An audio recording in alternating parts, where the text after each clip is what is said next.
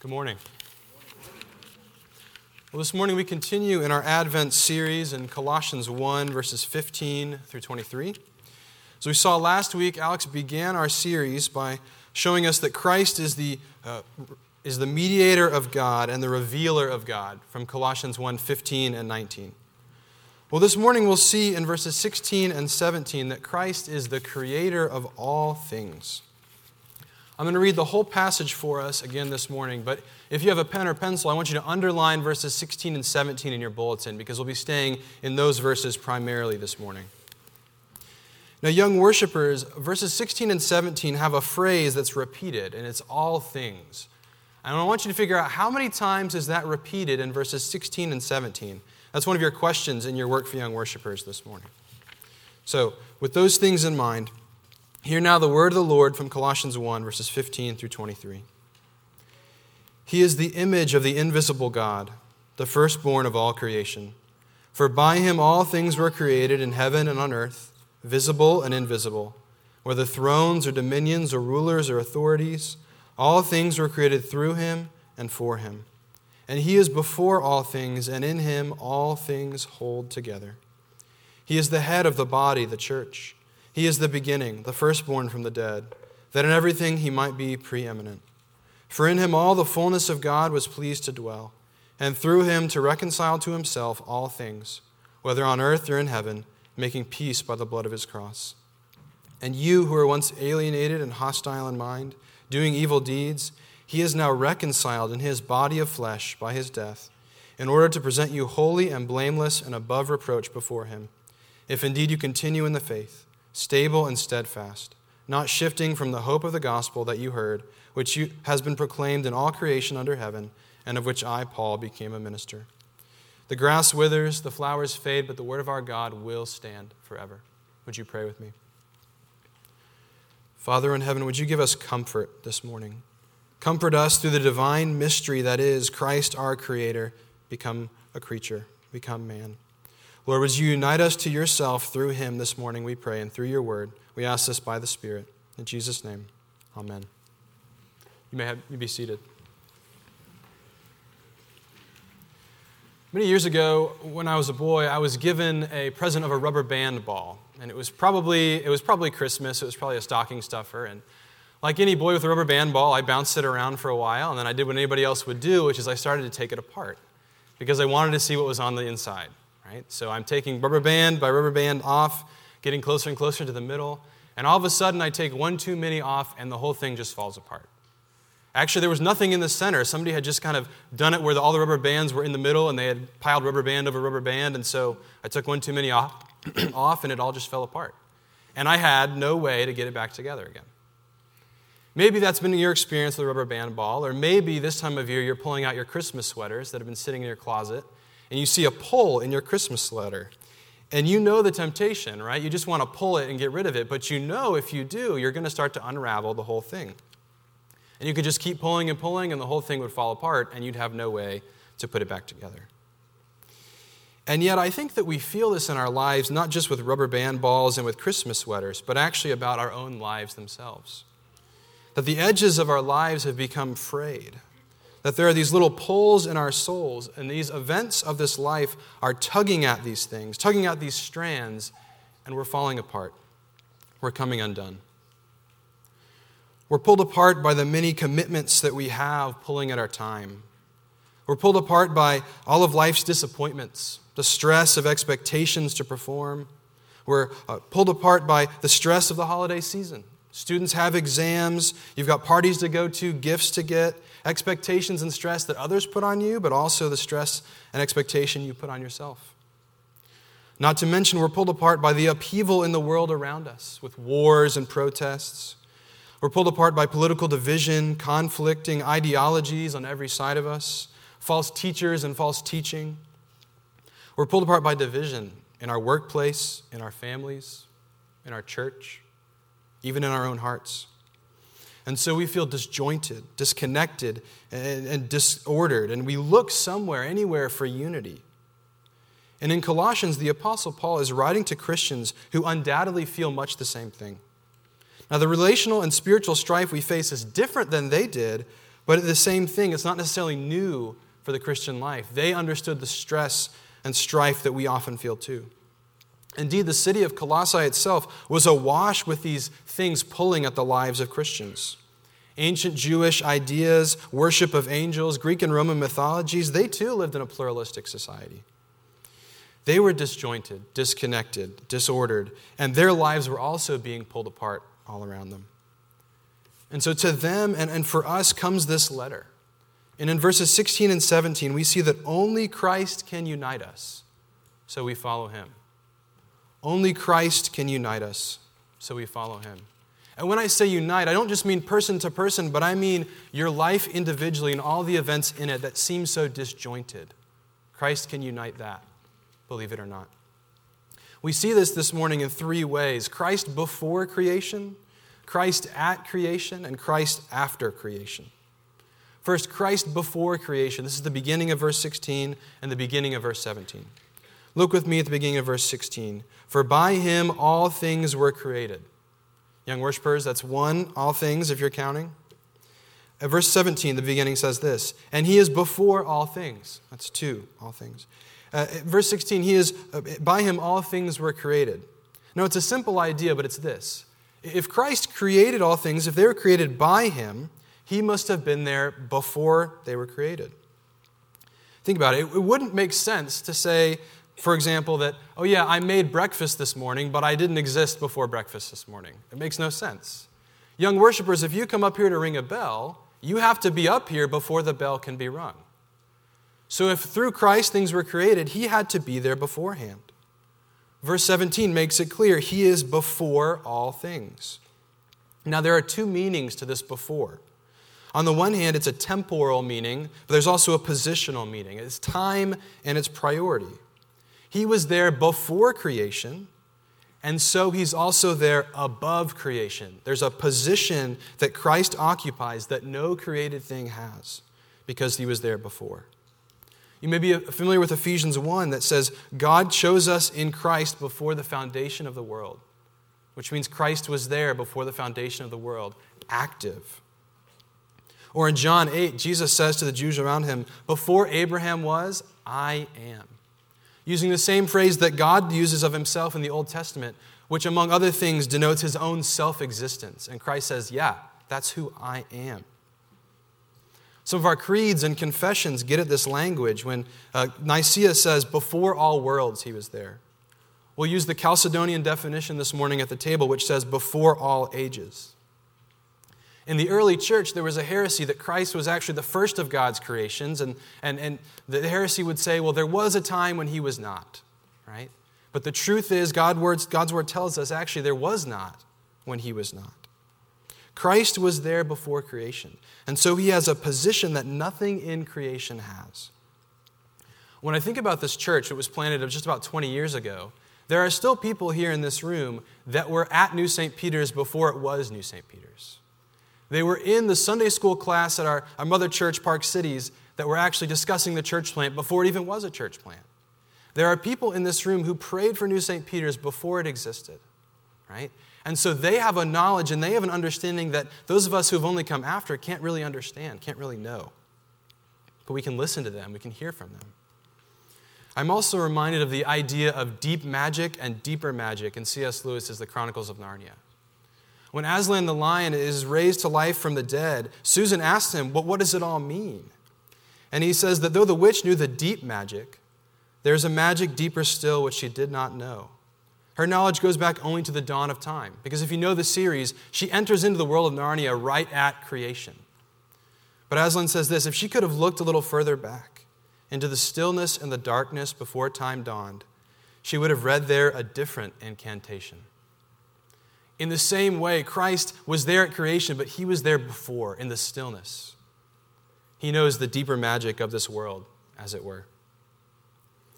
So what does that mean for us, that Christ was present before creation? What does that mean for us now? Well, it means that before our lives began to unravel, before our lives were even woven together in the first place, before all things were even woven together, Christ was at work.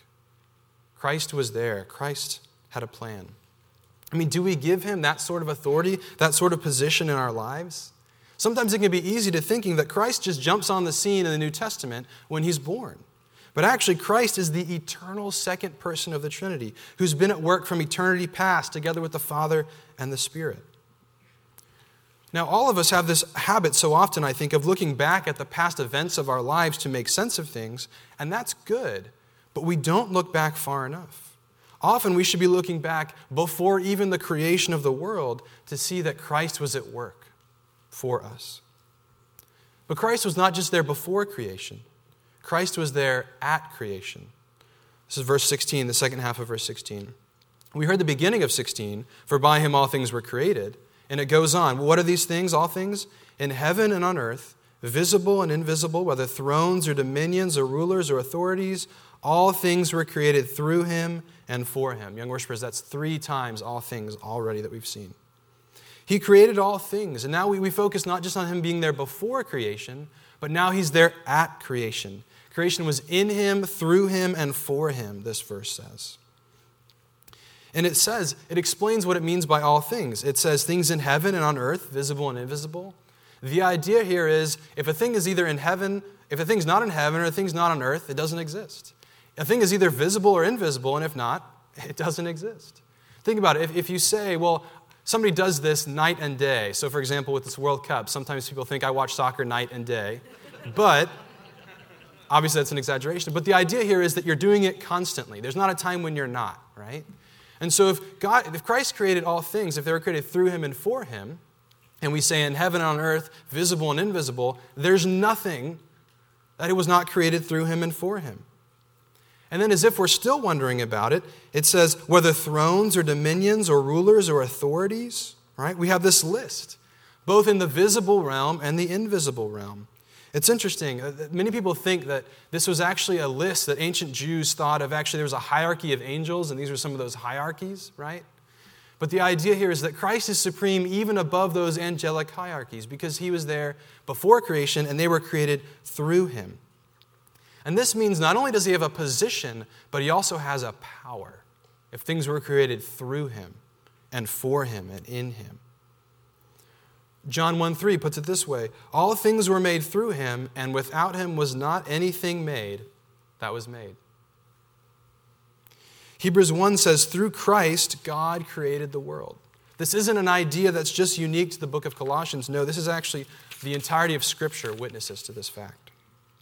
1 Corinthians 8 says this, yet for us there is one God, the Father, from whom are all things and for whom we exist, and one Lord Jesus Christ, through whom are all things and through whom we exist. Through him. He's above all the powers of the created order, since everything was created through him and for him. And for him denotes the idea of a goal. The goal of creation has to do with Christ, and so we can't understand what creation is for if we don't understand Jesus. Often these days, people will talk about the reason for the season, but Christ is the reason for creation. We can't understand why we're here and what we ought to be doing without that. And just as an aside, if all things were created in him, through him, and for him, it's important to note that evil was not there at creation. In creation, in Genesis 1 and 2, everything is good. Everything is very good. It's not until the fall with Adam and Eve in Genesis 3 that sin comes into the world. So Christ is not the creator of evil. But since he is the creator of all things, there's a power over it that he has. And I think it's hard in our day and age to think of what it looks like for somebody to have creative power over something, because we often see so many examples of it misused. Think of Jurassic Park. Think of the Terminator series, The Matrix. Think of Frankenstein and his monster. We think of people losing control of their creative power.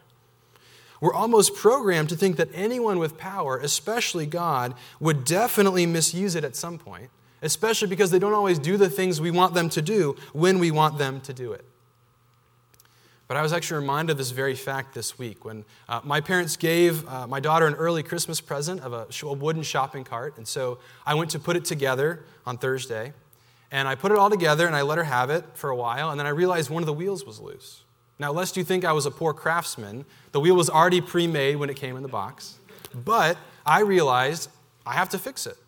Because my daughter doesn't have power over this. She can't fix it. The shopping cart can't fix itself, right?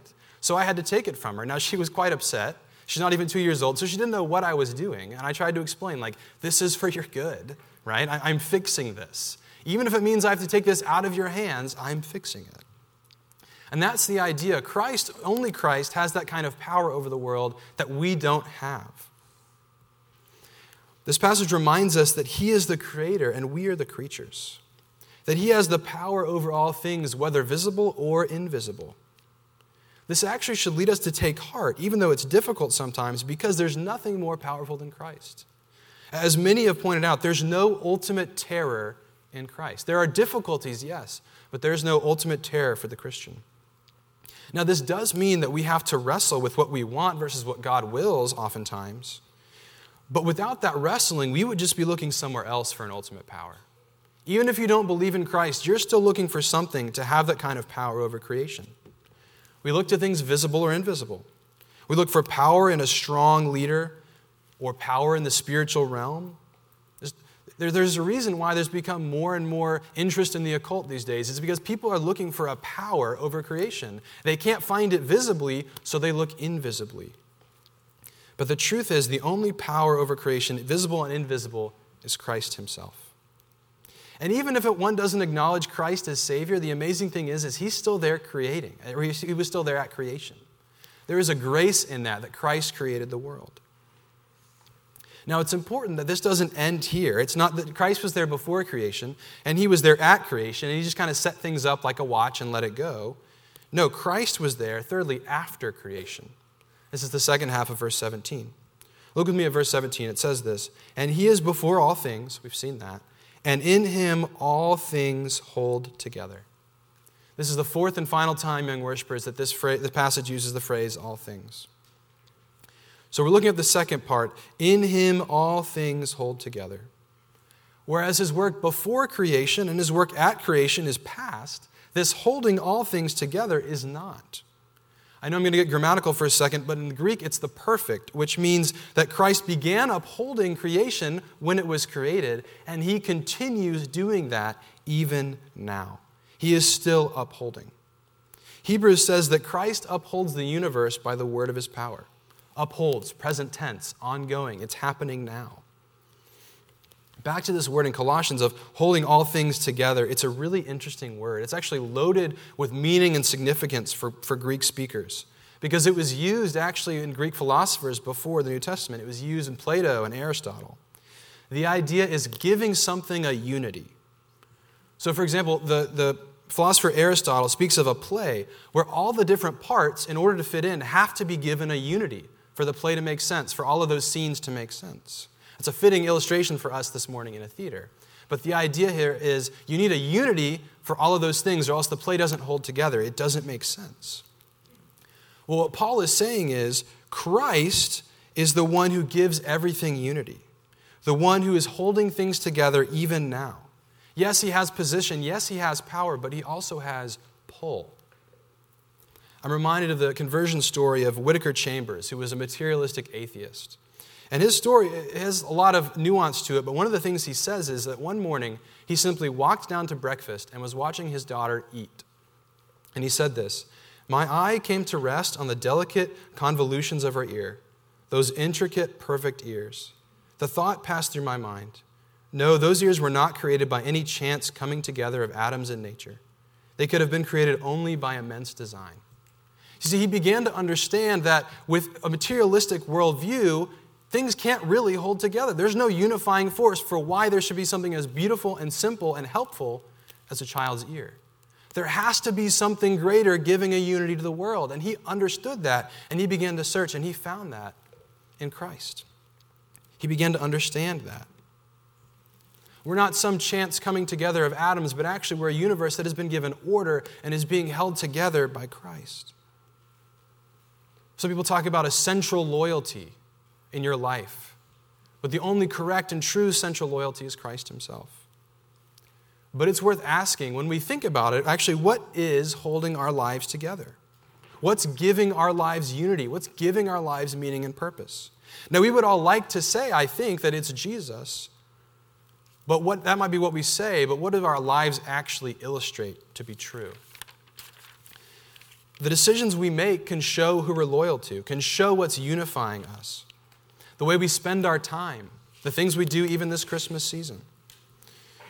What in your life primarily decides decisions for you? What in your life leads you to the places you go? There can be many things. It can be a career, it can be a spouse, a family, it can be our own pride, it can be our own pleasure. Some of those seem worse than others, but all of those are second, and all of those are wrong if it's not Christ. What is the hope that we look to when our lives are falling apart? To give us unity, to give us meaning, to give us purpose, to give us help. And this idea of Christ holding all things together is actually beautiful for the totality of our lives, which means in everything that you do, Christ is there holding things together. When you're changing a diaper, when you're at work, when you're driving, when you're talking with a friend, when you're singing on a Sunday morning, in all of these things and more, Christ is giving a unity and a meaning and a purpose to it. There is nothing you do that is meaningless in the grand scheme of things. And the beauty of this Christ is not only is he the Christ before creation, not only is he the Christ at creation, not only the Christ holding things together after creation, this is the Christ that came to earth. This is the Christ of Christmas. The Creator took on flesh as a creature. Our Creator, as we heard from Isaiah, is also our Redeemer. The one who holds all things together took on the very evil that rips at the fabric of his world by coming to earth. The very one who holds all things together became a helpless, defenseless child. And he grew in wisdom and in stature, and he took upon himself all of the sin, all of the evil that tears his world apart on the cross. Romans 5:8 says this, you might be familiar with this, but God shows his love for us in that while we were still sinners, Christ died for us. But you know the word show in Romans 5 is actually the same word for hold together. That the thing that holds together and unifies the love that God the Father has for us is the love that is shown to us by the Son. That's actually the love that God has for us is given a unity, most specifically in Christ coming to earth. That even at his death, when it seemed like everything was falling apart in the world, there above all times, Christ himself was holding everything together. And because he has power over this creation that has been made, he had power even over death itself. And so he did not stay dead, but rose gloriously from the grave. This was God's eternal plan before creation to unite all things to himself through his Son, our Lord, Jesus Christ. You see, it is only Jesus who can save us, because only he was there before all worlds. Only he was there at creation. It was creation through him and for him. Only he has the position and the power and the pull that could possibly hope to fit the pieces of our lives together. It is only this Christ. And church, the good news is this Christ has come. Only he with his position and power and pull can hold us together when everything in our lives seems to be falling apart.